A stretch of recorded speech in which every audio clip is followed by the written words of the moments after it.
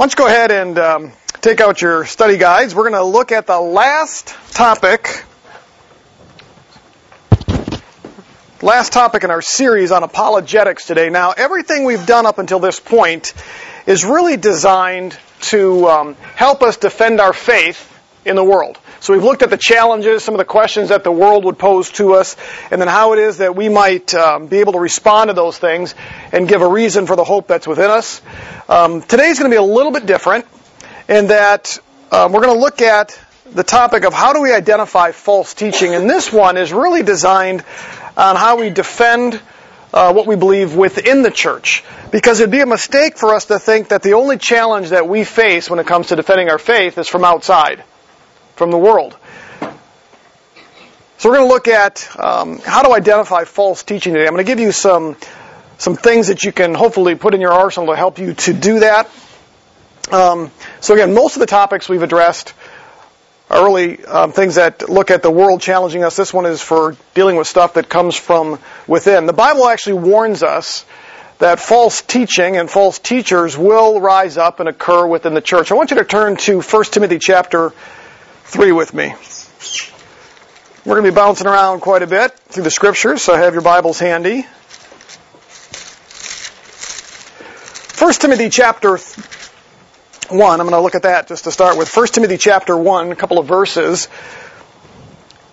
When Paul introduces his letter to Timothy, the letter of 1 Timothy and then 2 Timothy are the last two letters that the Apostle Paul wrote. It's shortly before his death. He's in prison. He writes them to his young protege Timothy, and in some respects is handing the baton off to Timothy to pick up where Paul had left off.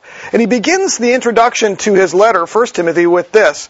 1 Timothy chapter 1, verses 3 and 4. He says, "As I urged you upon my departure from Macedonia, remain on at Ephesus," which is where Timothy currently was, "so that you may instruct certain men not to teach strange doctrines, nor to pay attention to myths and endless genealogies which give rise to mere speculations, rather than furthering the administration of God, which is by faith." And so Paul starts off his letter to Timothy to tell him, I'm leaving you there to prevent certain men from teaching false doctrine.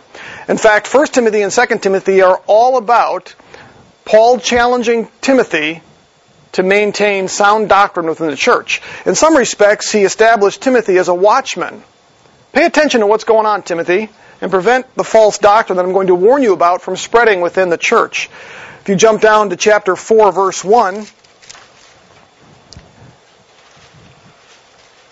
he gives Timothy a glimpse into the future. He says, "But the Spirit explicitly says that in later times some will fall away from the faith, paying attention to deceitful spirits and doctrines of demons by the hypocrisy of liars," those are the false teachers, "seared in their own conscience as with a branding iron, men who forbid marriage and advocate abstaining from foods which God has created to be gratefully shared in by those who believe and know the truth." What he basically warns Timothy about here is that certain people will rise up within the church and try to teach things that they claim is sound Christian doctrine, but it's going to be false. Turn to 2 Timothy, if you would. 2 Timothy chapter 4.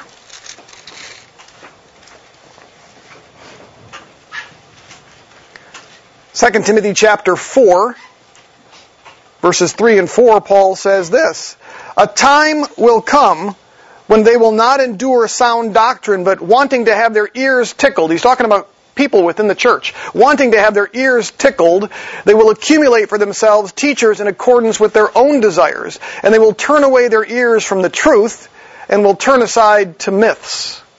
So Paul warned Timothy that a time would come that within the church, false teachers would rise up, and in part they would rise up because people within the church want to have their ears tickled. They enjoy what they hear, and so they will actually give credence to those that they like simply because of what they hear. So that was the warning that Paul established. Now, it began to happen in Paul's day. Paul was followed by false teachers. He would go into a city and preach the gospel, establish a church, and behind him would follow oftentimes individuals that would try to pervert what he had taught. So even in Paul's day, the false teaching existed, and clearly they did because Paul tells Timothy, I'm going to leave you at Ephesus to prevent this from happening, because there will be some there. In fact, in some of the letters, Paul actually mentions some of the false teachers by name, Hymenaeus and Philetus and Alexander, the coppersmith, and others who were destroying the church in some respects by what they were teaching. And so Paul names some names. And so that's the challenge, that defending what we believe comes not just from outside the church, but comes from inside the church. Now, there's all kinds of roots, if you will, to false doctrine of false teaching. One of the ideas is that, well, there's multiple sources of truth. That's what we hear, right? There's spiritual truth, not just the Bible that we can learn from other people. We hear things like, all truth is God's truth. Anybody ever hear that? All truth is God's truth. That's a popular one. We also might hear this. There are many ways to interpret the Bible. I was challenged one time by a pastor on my conviction that Genesis chapter 1 teaches that the earth is fairly young, that God literally created the earth in 6 days. I take Genesis chapter 1 literally because I think that's the best way to interpret that passage. And a pastor challenged me one time and said, do you really think there's only one way to interpret Genesis 1? And I said, well, of course there is, the way the author intended it. I may be wrong in my interpretation, but there is only one interpretation for that passage. We just got to figure out what it is. And his response was, well, I don't really believe that. In other words, there's room for multiple interpretations on the same path. No, there's only one possible interpretation, and it's what the author intended, right? If you write, gentlemen, you write a love letter to your wives, you expect it to be interpreted one way, right? Nobody has the right to reinterpret that in the way that they feel. Now, it doesn't mean that there are different approaches to the text, but there is only one interpretation. We just have to figure out what it is. And sometimes scholars disagree. But that doesn't negate the truth that we can't just look at a passage of Scripture and say, there's multiple meanings to this. Just figure out which one you feel comfortable with. Along that same lines, we often hear that all different interpretations all carry the same weight. They're all valid, you know. How about this one? You know, what really matters is what it means to you. That's a fairly common approach within the Christian church. This is really important in terms of how you feel about it, what it really means to you. How many of you have heard the phrase, my truth? It's very popular within the millennial community in Christian circles now. You know, my truth. I meet with a gentleman on occasion every once in a while who reminds me of that. You know, I use that phrase a lot, you know, my truth. Well, his truth might be different than my truth, but it's all based on the Bible, you know. Well, that's the idea that, well, it's what it means to me. It's how I feel when I read it. You know, when you approach the text, it should be, well, what does the author intend for me to understand? Not, what do I get from this? Okay? Another thing we might hear is that doctrine really isn't important. How many of you have heard that? Doctrine's not all that important. God's not interested in doctrine. Don't spend so much time on doctrine. You know, it's really about your faith and love and all those other things. So we shouldn't spend too much time on doctrine. Is boring. Isn't it? You ever hear that? Theology, it's boring. You know? There's no touchy-feely stuff about it, you know? So along with that, you'll hear people say that God doesn't care about doctrine. He only cares about what's in your heart, your motives, whether or not you believe. All of these things are untrue. And they all lead to false doctrine and false teaching because it tells us that doctrine is not important, or that it's too hard, or that there's too many varying opinions. And so we end up within the church struggling with false teaching. And again, it's something that Paul prophesied in the very beginning. Jesus even dealt with it, saying that there are wolves that come in sheep's clothing. Remember the Pharisees accused of their false doctrine. So it's existed as long as God's people have existed. So, how do we navigate through this? What do we do with this? I'm going to say there's two things we need to examine, and I'll mention what those are here as we go through them. And then I'm going to give us some characteristics, things that we can sort of hang our hat on to help you navigate. How is it that you can identify false teaching? We live in a culture and a society right now where we are literally bombarded. You can turn on the radio at any number of Christian stations. How many different Christian teachers and preachers and pastors you can listen to on the radio. You can go to any bookstore, not just Christian bookstores, but even places like Sam's Club or Costco, and you'll see Christian books that are sold. So we have access, the internet, websites. Anybody can put anything they want up online. Anybody can teach whatever they want. You can find a church of your choosing. You don't like this church because you don't like the pastor's haircut, you can go to this church over here. So we live in a culture and a society where it is very easy for us to just go wherever we feel comfortable or listen to whatever we feel comfortable with or something that doesn't challenge us. So we are bombarded by this. So what do? As I mentioned, there's two things that we need to examine. The first, obviously, is we need to examine what's taught itself. Okay? The second is we need to examine the teachers. So let's start with this. We need to examine the doctrine, the teaching itself. And I think there's at least three characteristics of sound doctrine that I want to highlight here. The first characteristic of sound doctrine is that it originates from God's Word. False doctrine has another source. Now that's common sense, right? I don't think I'll get any objection to that. The Bible actually identifies three sources of doctrine. Three sources of doctrine, but only one of which is inerrant and infallible. Those are two big words, kids. You want to remember these words because one of the things that I find that happens in our culture and society is that we forget theological words. And those theological words define what we believe. And I think they're important. When we talk about the incarnation, that means something. Okay? It's about Christ becoming man. So theological words are important. I'm going to use two of them today. Okay? Inerrant and infallible. Inerrant means that it doesn't have any errors in it. It's perfect. Okay? So there's only one source of truth that's inerrant, perfect, without error. But then there's also the word infallible. Infallible means that it's incapable of misleading. It's incapable of being wrong. Now, does that make sense, the difference between those two? One means it's perfect, there's no errors in it. The other means it can't mislead. It can be trusted. It's trustworthy. If I say something at home regarding some particular aspect of school, it has to do with the kids' schooling, it isn't necessarily inerrant or infallible. I can be wrong, and then there's been a couple times, maybe enough on one hand, no. There's been plenty of times I've been wrong. I remember an argument I had with Katie one time about worms. I was totally wrong. You know? I didn't want to let on, but I was totally wrong. Okay? So there's only one source of truth that's truly inerrant and infallible. But we're going to look at these truths. The first source of truth, if you will, is man. Okay? But look at the way the Bible describes truth, if you will. We'll put quotes around that. Truth that comes from man. Look at Colossians chapter 2 with me. Colossians chapter 2. We're going to bounce around a couple of passages here.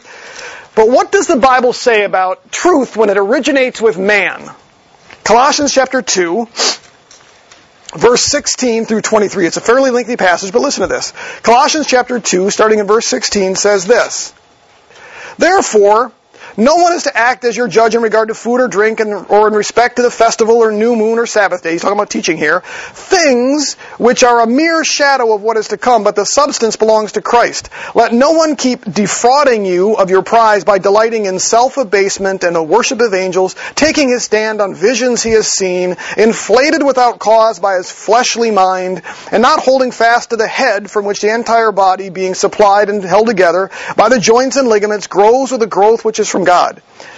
If you have died with Christ to the elementary principles of the world, that means just things you can see, why, as if you were living in the world, do you submit yourself to decrees such as don't taste or touch or handle, which all refer to things destined to perish with use in accordance with the commandments and teachings of men? These are matters which have, to be sure, the appearance of wisdom in self-made religion and self-abasement, that means hurting the body, severe treatment of the body, but are of no value against fleshly indulgence. Did you see how Paul referred to teaching that comes from man? He was challenging the the Colossians, who had all these weird ideas about spiritual life, things that had come from their own head. And he calls them fleshly, elementary, which means very simple. He says that they have the appearance of wisdom, but they're nothing but self-made religion. He goes on to talk about other things about that teaching. How about what he says in Ephesians? Turn to Ephesians chapter 4 with me. Ephesians chapter 4, he refers to man's wisdom here. Ephesians 4, verse 14.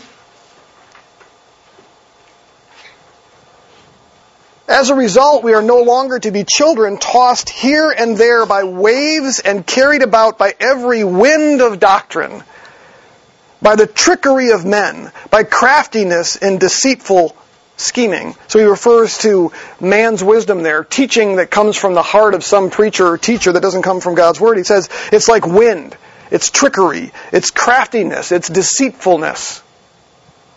Go back to 2 Timothy with me.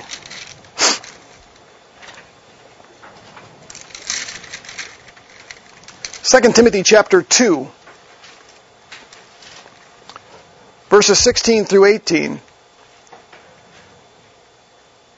I'll start in verse 15. But be diligent to present yourself approved to God as a workman who does not need to be ashamed, accurately dividing the word of truth. But, and here's the things to avoid, these are things from man's wisdom, but avoiding worldly and empty chatter, for it will lead to further ungodliness, and their talk will spread like gangrene. Among them are Hymenaeus and Philetus, men who have gone astray from the truth, saying that the resurrection has taken place, and they upset the faith of some. And so here he refers to this man's source, if you will, as wisdom, as worldly and empty chatter. He calls it gangrene.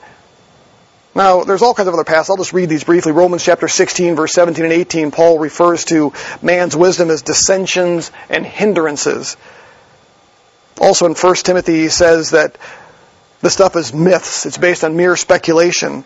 He says that it is always based on worldly fables that are fit for old women.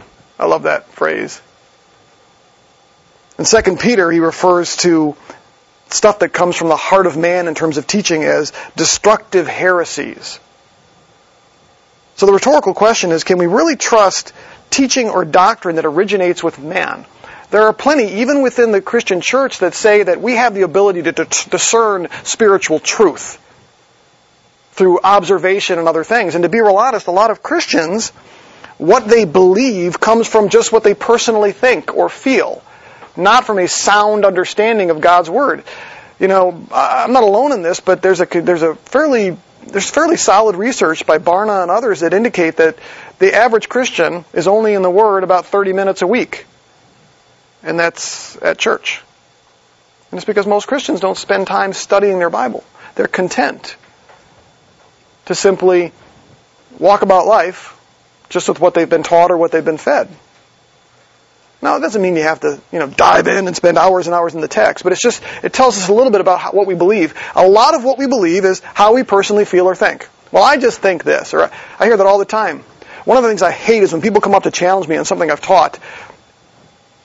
I don't mind them challenging me. I want to be challenged, but when they come up and they say, well, but I feel this way, or I think this way, and I say, well, let's go to the text, and they don't want to do it.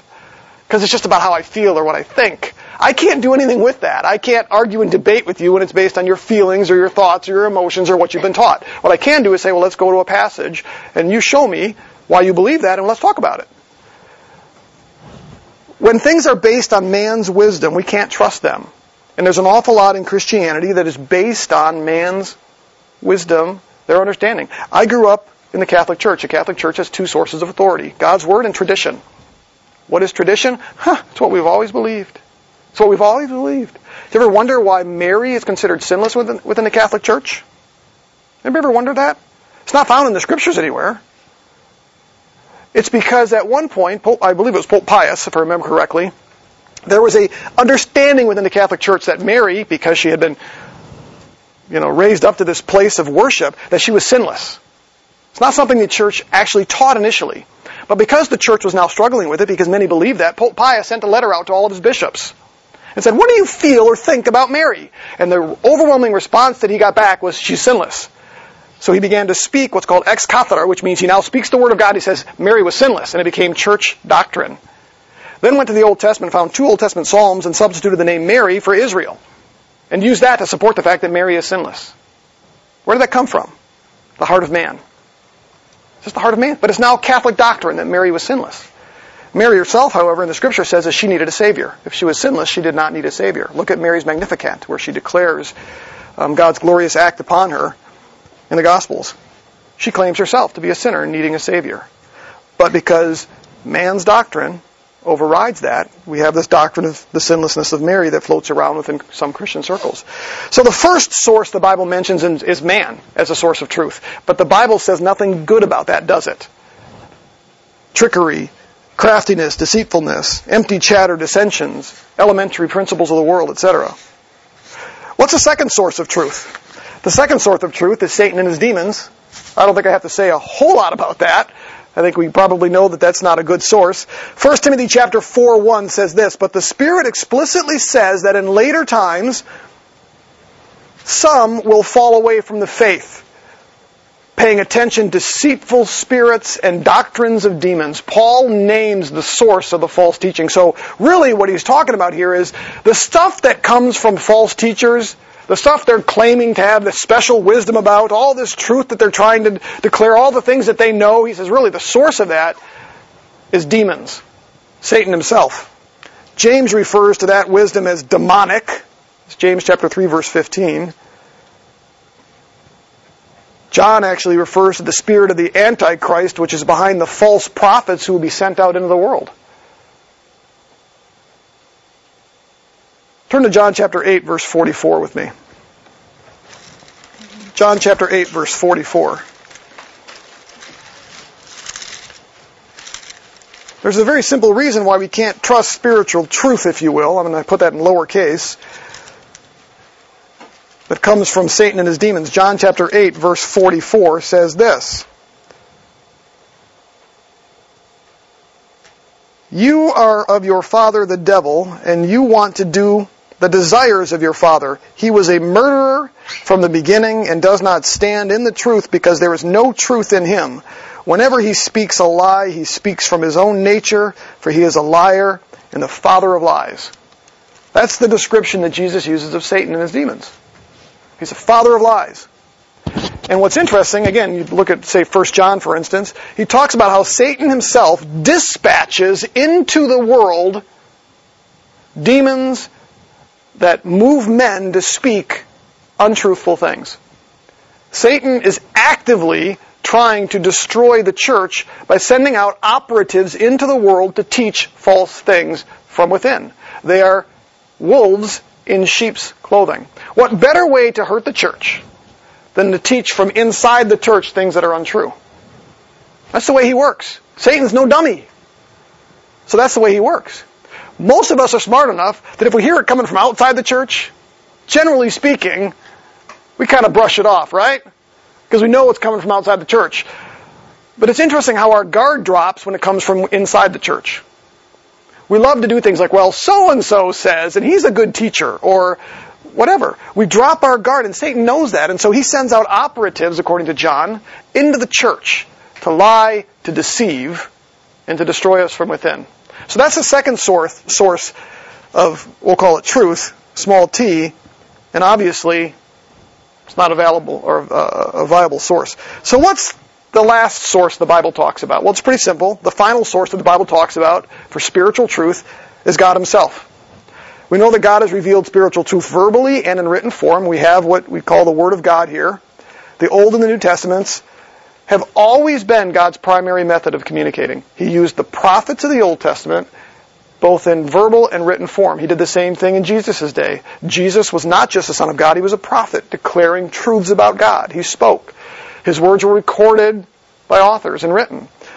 So God has used both the written word and the spoken word to communicate spiritual truths, and he has made that the standard to which we are supposed to look to. Right? Look at 2 Timothy chapter 3 with me. 2 Timothy chapter 3.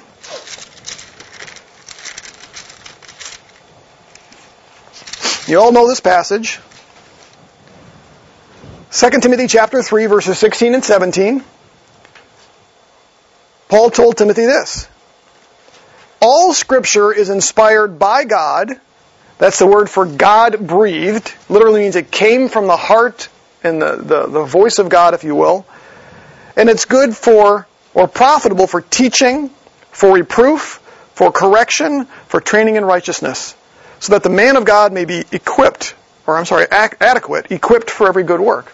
The words that are used there, reproof, correction, training in righteousness, that's the idea that it teaches what's right, what's wrong, how to get right, and how to stay right.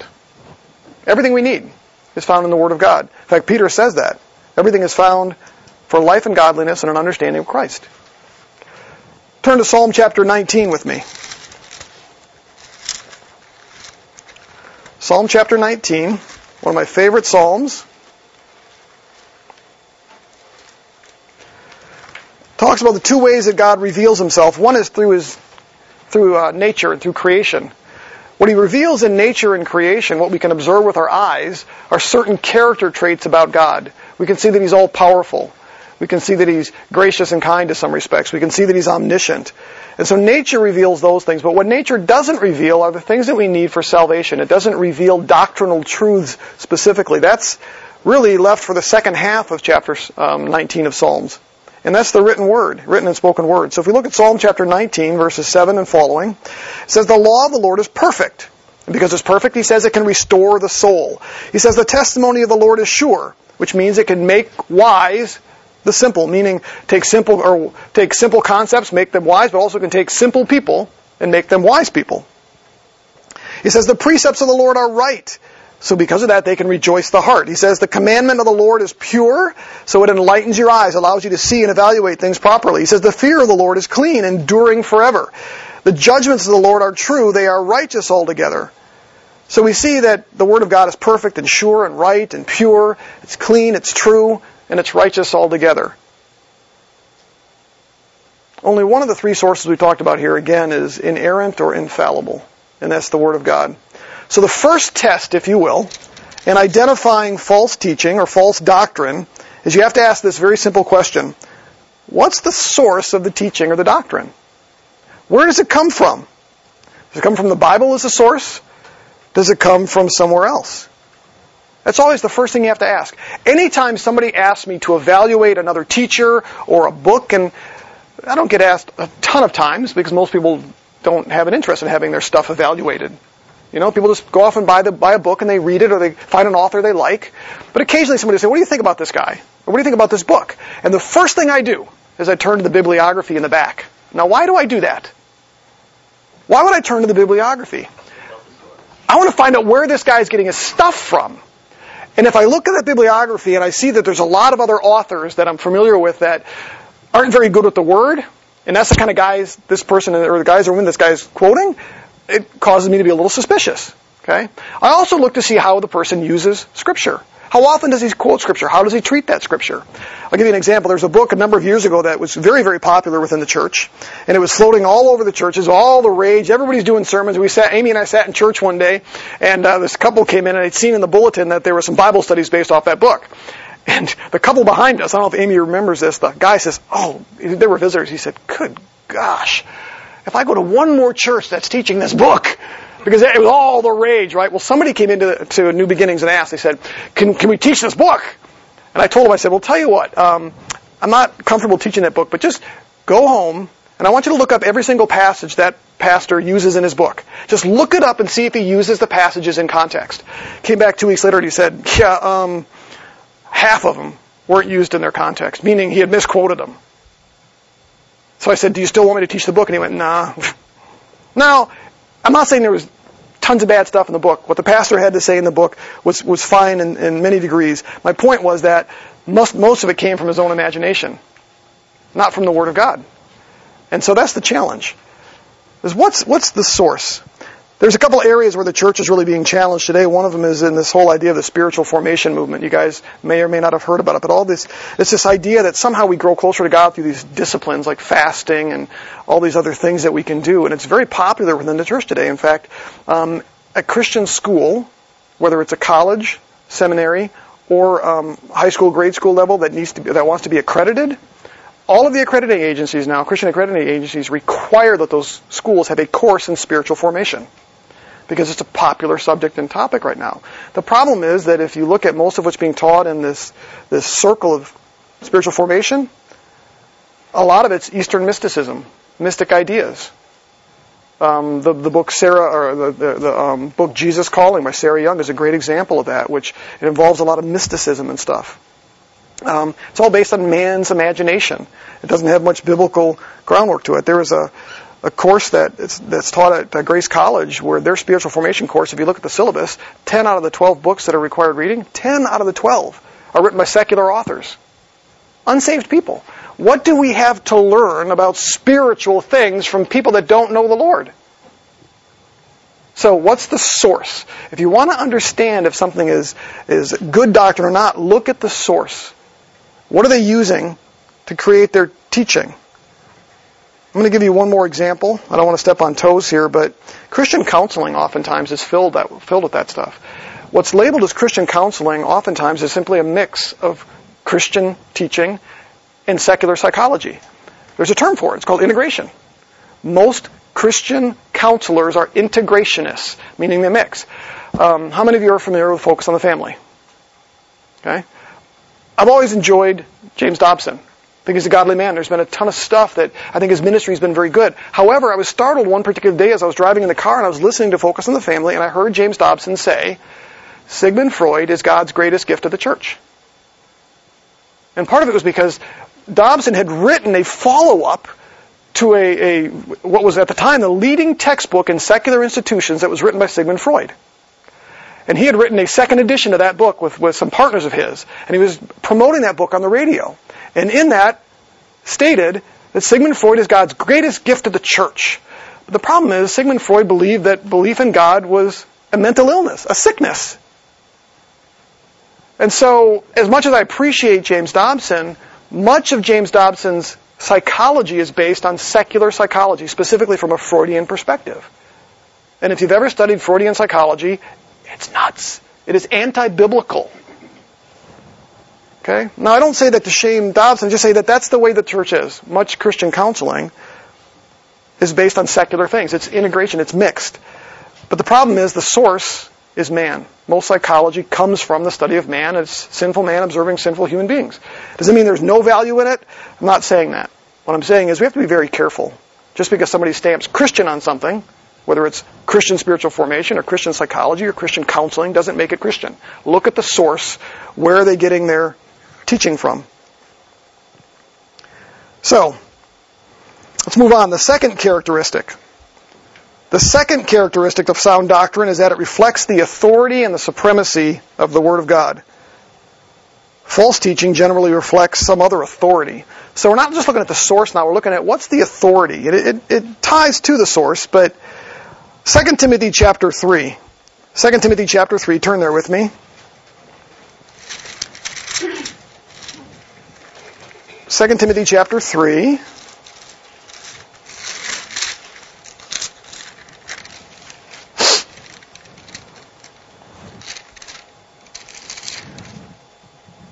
We're starting in verse 14.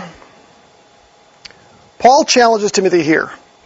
You, however, continue in the things you have learned and become convinced of. Now remember, he's talking to Timothy in the context of what gets taught in the church. And he's telling Timothy now, in that plan and process, as you try to prevent false teaching, he says, continue in the things that you have learned and become convinced of, knowing from whom you have learned them.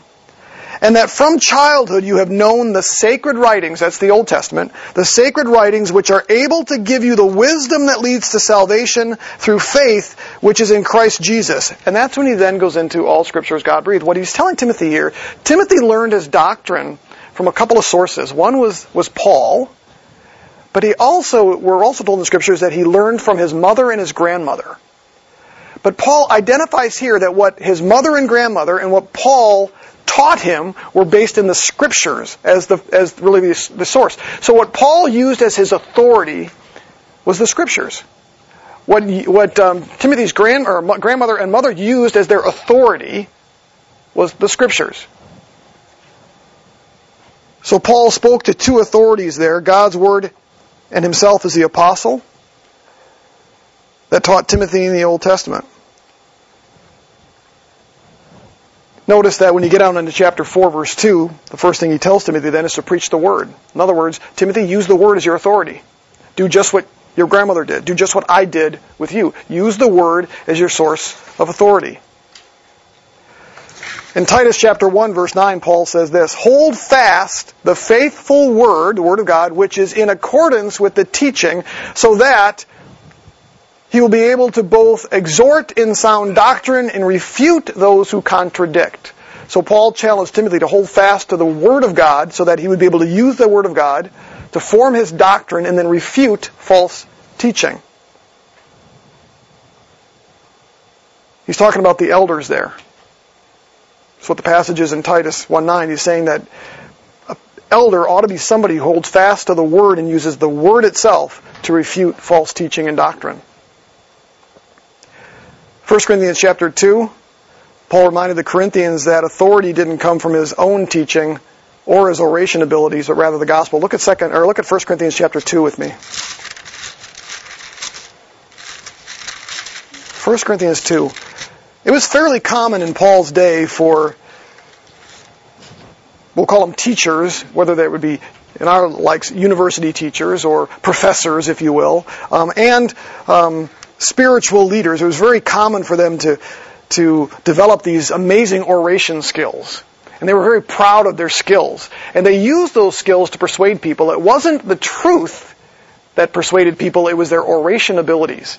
If you can just say it the right way, you can win your argument. And Paul has something to say about that in 1 Corinthians chapter 2. 1 Corinthians chapter 2, it's a fairly lengthy passage, but I want to read it to you. He said, "And when I came to you, brethren, I did not come with superiority of speech or of wisdom, proclaiming to you the testimony of God." In other words, he says, I didn't come to you with all the tricks that the orators use to make my case. I didn't come with all this superiority of speech or all this, quote, wisdom. Okay?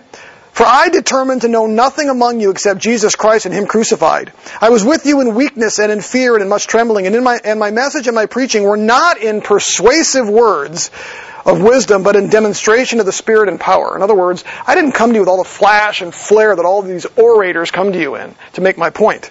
I relied on the power of the Holy Spirit, and he says here, the Word, the testimony of God, so that your faith would not rest on the wisdom of men, but on the power of God. See, Paul realized that if he came to them with all this fancy language and they basically followed him because of his oration abilities, man, what a great teacher he is. That Paul knew that their faith would be based on him and not the power of God. Paul wasn't interested in followers following him. But he says, we do speak wisdom among those who are mature. A wisdom, however, not of this age, nor of the rulers of this age, who are passing away, but we speak God's wisdom in a mystery, the hidden wisdom from God, predestined before the ages for glory. The wisdom which none of the rulers of this age has understood, for if they had understood it, they would not have crucified our Lord in glory. Now, you can read that passage, the rest of the passage yourself, but what Paul's point is in that passage, he says, look, the authority that I come to you with when I teach is what's found in the Word of God. That is my authority. I'm not here because of my own abilities, because of my own speech capabilities, or because of the way that I orate, or all the degrees that I might have after my name.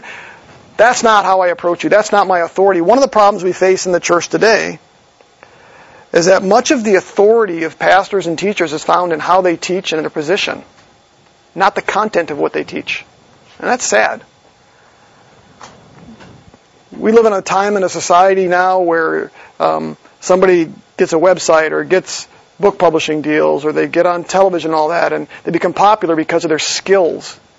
It's not often because of the way that they teach. Now, some are. I've got my favorite teachers too. But it's amazing the number of false teachers that we see that are simply there because they speak great. I mean, look at Joel Osteen. Isn't that the largest church in the United States? 60,000 people. Now, I don't think I'm stepping on any toes here, but the man is a false teacher. He's a false prophet. Books sold through the roof. Packs in the stadium. Shows up on the Today Show because he speaks for America. But he's a false teacher. Why is he where he's at? There is something charismatic about him, folks. And oftentimes that's what drives these. And that's what Paul is getting at here. He's like, I didn't come to you as this charismatic leader so that your faith would be established in me. In other words, he didn't set himself as the authority. If you look at somebody like a Joel Osteen, who's the authority there? When you hear Joel Osteen talk, who's the authority? Does it come across that he's the authority? That he's the expert? Or does it come across that, no, I'm nothing but a servant who's telling you what God has already said? One of the greatest pieces of advice that I received was the very first time I ever preached at my mentor's church. Put together this message that I had crafted, and I got up there and I taught it. And afterwards, I was anxious to hear how he felt about it because I was hoping to impress him. And I sat down in his office and he brought it up. And he said, you did a fine job. Your skills, that was okay. He said, but you know what? He just kind of put his head down and goes, I really don't care what you think. You just need to get up in the pulpit and tell me what God's already said. And that was a blow to my ego. Because basically what I did was I got up and told everyone what I thought. Crafted a message, And he's like, not interested in that. Not in this pulpit. You get up there and you just tell me what God has already said. That's your only job. Make that your authority. When you get up there, make the Word of God the authority. not your position, not your skills, not your seminary degree. Be up there and make sure that people understand when you get done that, no, it's what the Word of God says. That's the only reason I can present this to you. So the second question we ought to be asking when we examine doctrine is, what's the authority behind the teaching? Is the authority the Bible itself, or is it something else? I'm going to share one more example from this. And again, I don't name names just because I'm trying to be proud or arrogant or judgeful, but I think we just need to be careful. How many of you are familiar with Beth Moore? She's had some great stuff over the years. And there was a while where she was really focused on the text. But unfortunately, the more popular she became, her teaching began to change some. I've actually got a link. If you download the notes from the website, there's a link there where you can go to a YouTube video and watch as she begins to describe her teaching from what God has revealed to her personally through dreams and visions. And she does a whole sermon on that. Now you may say, well, but doesn't God speak that way? Well, again, Paul challenged Timothy here. Don't preach your visions. Preach the Word, he says. And one of the problems we face in the church today is oftentimes false teaching is simply the result of somebody getting up and saying, I'm going to tell you what I know. God has said this to me. If a pastor or a preacher or a teacher ever says to you, let me tell you what God told me, run. Run. Okay? It's a dangerous place to be. And unfortunately, some of Beth Moore's teaching, some of the things that she's done later in her ministry career here, have been based on things that God has revealed to her in visions and dreams.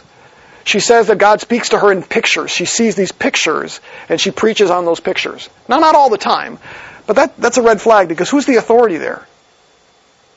Beth Moore. So God has revealed to me.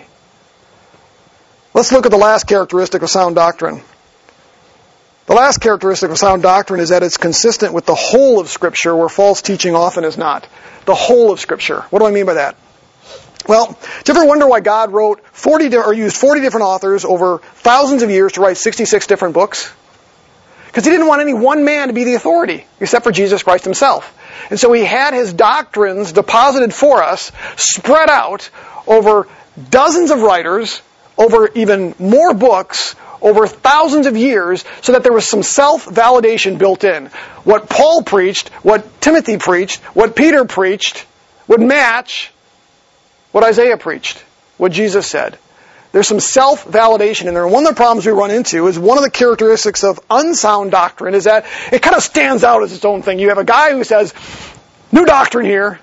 I've got something new. The Bible says nothing's new under the sun.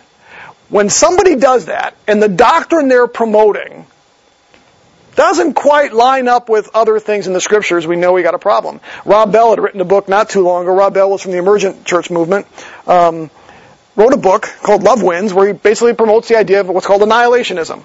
Oh, when we die, if you don't go to heaven, you certainly don't go to eternal torment. God just annihilates the soul.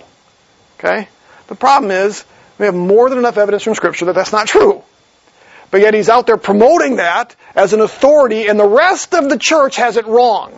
All other teachers have it wrong, and Rob Bell is right. That immediately becomes a red flag for us, does it not? It immediately becomes a red flag.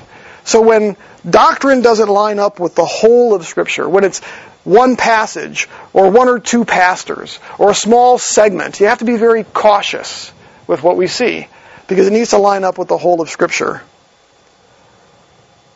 There's a principle in hermeneutics that Scripture interprets Scripture.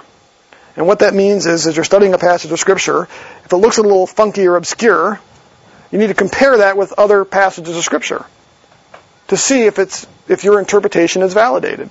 And so you're always comparing Scripture with Scripture. One of the things that Dustin and I do when we study is I'll buy a commentary. I believe Dustin does at times too. But we always do our own study. But then we turn to the commentary to see how our own interpretation lines up, because these guys are smarter than we are. Now, we don't turn to them right away and just regurgitate what they say. We do our own study.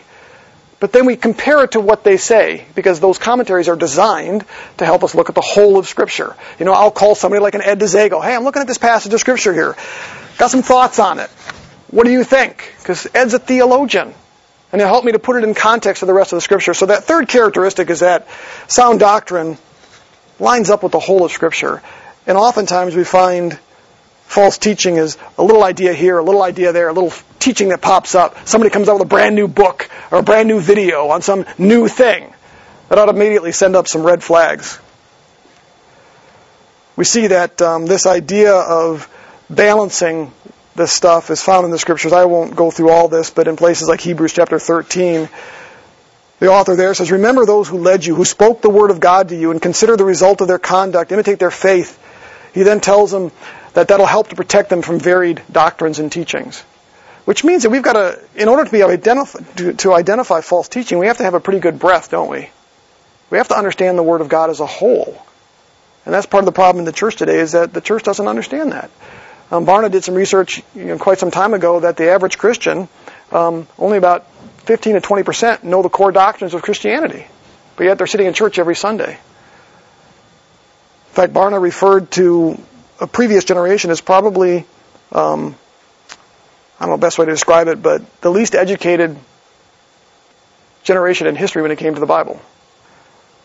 One of the reasons that false doctrine flourishes is because we don't know the Word of God as a whole. So those are some of the characteristics. Let me finish this up with this.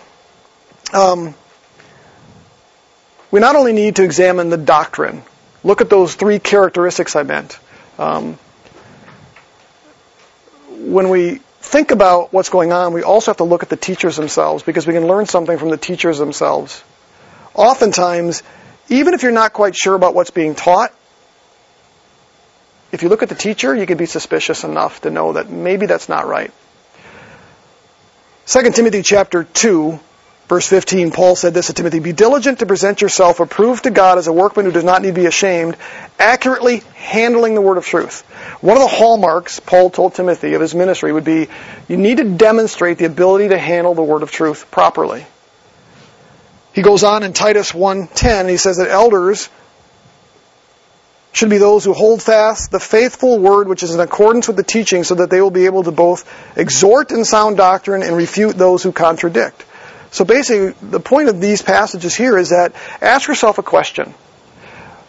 When somebody's teaching something, as you evaluate them, ask yourself a very simple question. How are they handling the word? That's what Paul told Timothy. That's what he told Titus. That's what the author of Hebrews said. How do they handle the word of God? When you get somebody that gets up to teach and they don't open the Word of God, you should question them. I love Pastor Jim. There's a statement that he makes. It was in one of his sermons.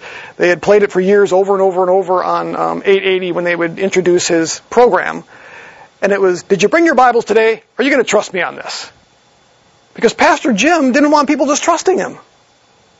He said, "Look, when I get up in the pulpit, basically, make sure I'm using the Word of God. Have a copy in your hands yourself so you can look up what I'm saying." You have to evaluate the teacher. And one of the ways to evaluate the teacher is this guy a good Bible teacher, or is he just teaching a lot of stuff that sounds good? So evaluate the teacher based on what they do with the Word of God. I'm always curious when I look at different authors that I'm not familiar with. I look at how they handle certain passages of Scripture. Because if I can watch how they handle the Word, that helps me to understand whether or not I can trust them. Which means that there are times, when I look at somebody like an Ed DeZago, the reason I trust Ed so much, because I watch him handle the Word. Which means in those areas where maybe I'm not so sure about a particular teaching or something is being taught, I can trust Ed because I know how he handles the Word of God. If I didn't know how he handled the Word of God, I couldn't trust what he said. So in those areas where we're not quite sure doctrinally what's being taught, if we can trust the teacher because of how they handle the Word, it's more likely we should be able to trust them on that. I've mentioned my own mentor before. I'm going to mention him again, Pastor Krenz. One of the things I learned from him very early on in life was I'd sit in his office and I'd want him to answer a question of mine. And I got tired of him using the Bible all the time. And so I asked him one time very specifically, I said, "Pastor Krenz, I'm going to ask you a question. I don't want you to pull that Bible off the shelf. I just want you to give me your answer to this." So he looked at me and kind of said, "All right, shoot." So I basically laid out my question for him, and he sat there and he kind of looked off into space, and I think he might have even rubbed his chin a little bit. He went, that reminds me of a passage. And he reached up on his shelf, grabbed his Bible, put it down on his desk, and he proceeded to explain to me a passage of Scripture. That was the last time I ever asked Pastor Krenz to give me one of his own answers. I began to walk into his office every Monday, and when we would sit down, I began to expect that what he was going to do was give me a Bible answer. The reason I have trusted that man for so many years of my life is because I watch how he responds. He's not interested in giving me his opinion. He opens the Word of God and tells me what it says. So evaluate the teacher based on how they handle the Word of God. I'll give you these 3 passages. I'll let you look them up. I'll just summarize this last section with this. Sometimes there are telltale signs of false teachers. The Scriptures tell us all kinds of them here. Titus 1:11 says that they're rebellious, they're empty talkers, they're deceivers. 2 Peter chapter 3 says that they are unprincipled men. Romans chapter 16 says to keep your eyes on those who cause dissensions and hindrances contrary to the teaching which you've learned. In other words, oftentimes false teachers are those that stand up, puff up their chest, and you can sort of tell there's just something off. There's just something off, the way that they behave, what their motives are. There was an example not too long ago from an individual out at a church in North Carolina that built a $16 million mansion. I have no problem with somebody building a $16 million mansion. But what's interesting is he made a pretty big deal out of how he doesn't get paid by his church. But what's interesting is that he set up all these preaching engagements where he would go to another church and preach and got paid fairly substantially. And then he made an agreement with that pastor to come to his church and preach. So in other words, he can stand up and say, hey, I can build a $16 million mansion because I'm not doing it off the backs of my church. They're not financing this. But the way that he got around that was setting up these preaching agreements where, tell you what, I'll come to your church and preach. You pay me. You come to my church then, and we'll pay you. So you can now argue, I'm not making money off the church to build my $16 million mansion. I'm making it off of everybody else's church. And there's a lot of pastors, especially within that Word Faith movement, that do exactly that. They set up these circuits where they go to church to church to church, a little circle, and they're becoming filthy rich. But they can say, we're not receiving a salary from our church. That's deceptive. Okay? So there are certain telltale signs at times. You watch the whole Word Faith movement on television, you watch the Benny Hinns and the others, and every other word out of their mouth is to give that seed faith gift. That ought to tell us something. Paul warned us about that kind of stuff. Guys who are in the pulpit that end up getting kicked out of the pulpit for whatever reason, that end up back in the pulpit in short order, just somewhere else. The pastor of Mars Hills out in Driscoll is his last name, got kicked out for some of the stuff he was doing in his church, some nasty, nasty stuff. What's he do? He moves down to Dallas or Texas, wherever it was, and starts another church with the same leadership group, didn't learn his lesson. There's certain telltale signs. So we evaluate not just the doctrine, but evaluate the teachers. And one of the best way to evaluate the teachers is to look at their lifestyle and who they are, but also to look at what their authority is. When they get up in the pulpit, what's their heart? I hope you guys can see in me that my heart is to tell you what's written in the book. But I don't expect you just to take my word for it. I want to be evaluated. Nothing would break my heart more than having people just say, hey, Mike says this, or Mike believes this, and not evaluate and look at who I am and what I do. So I'm going to go ahead and just wrap it up with that. I'll leave you with those things. I'm hoping that this series that we've done here has kind of helped us to basically defend our faith, but especially this last one, because I think it's important. We can't be numb to the fact that even within the church, false teaching exists, but there are some things that we can do to kind of navigate that. But anyway, there's some other little notes here and there in the notes that I've got here. If you're interested, you can download them online. But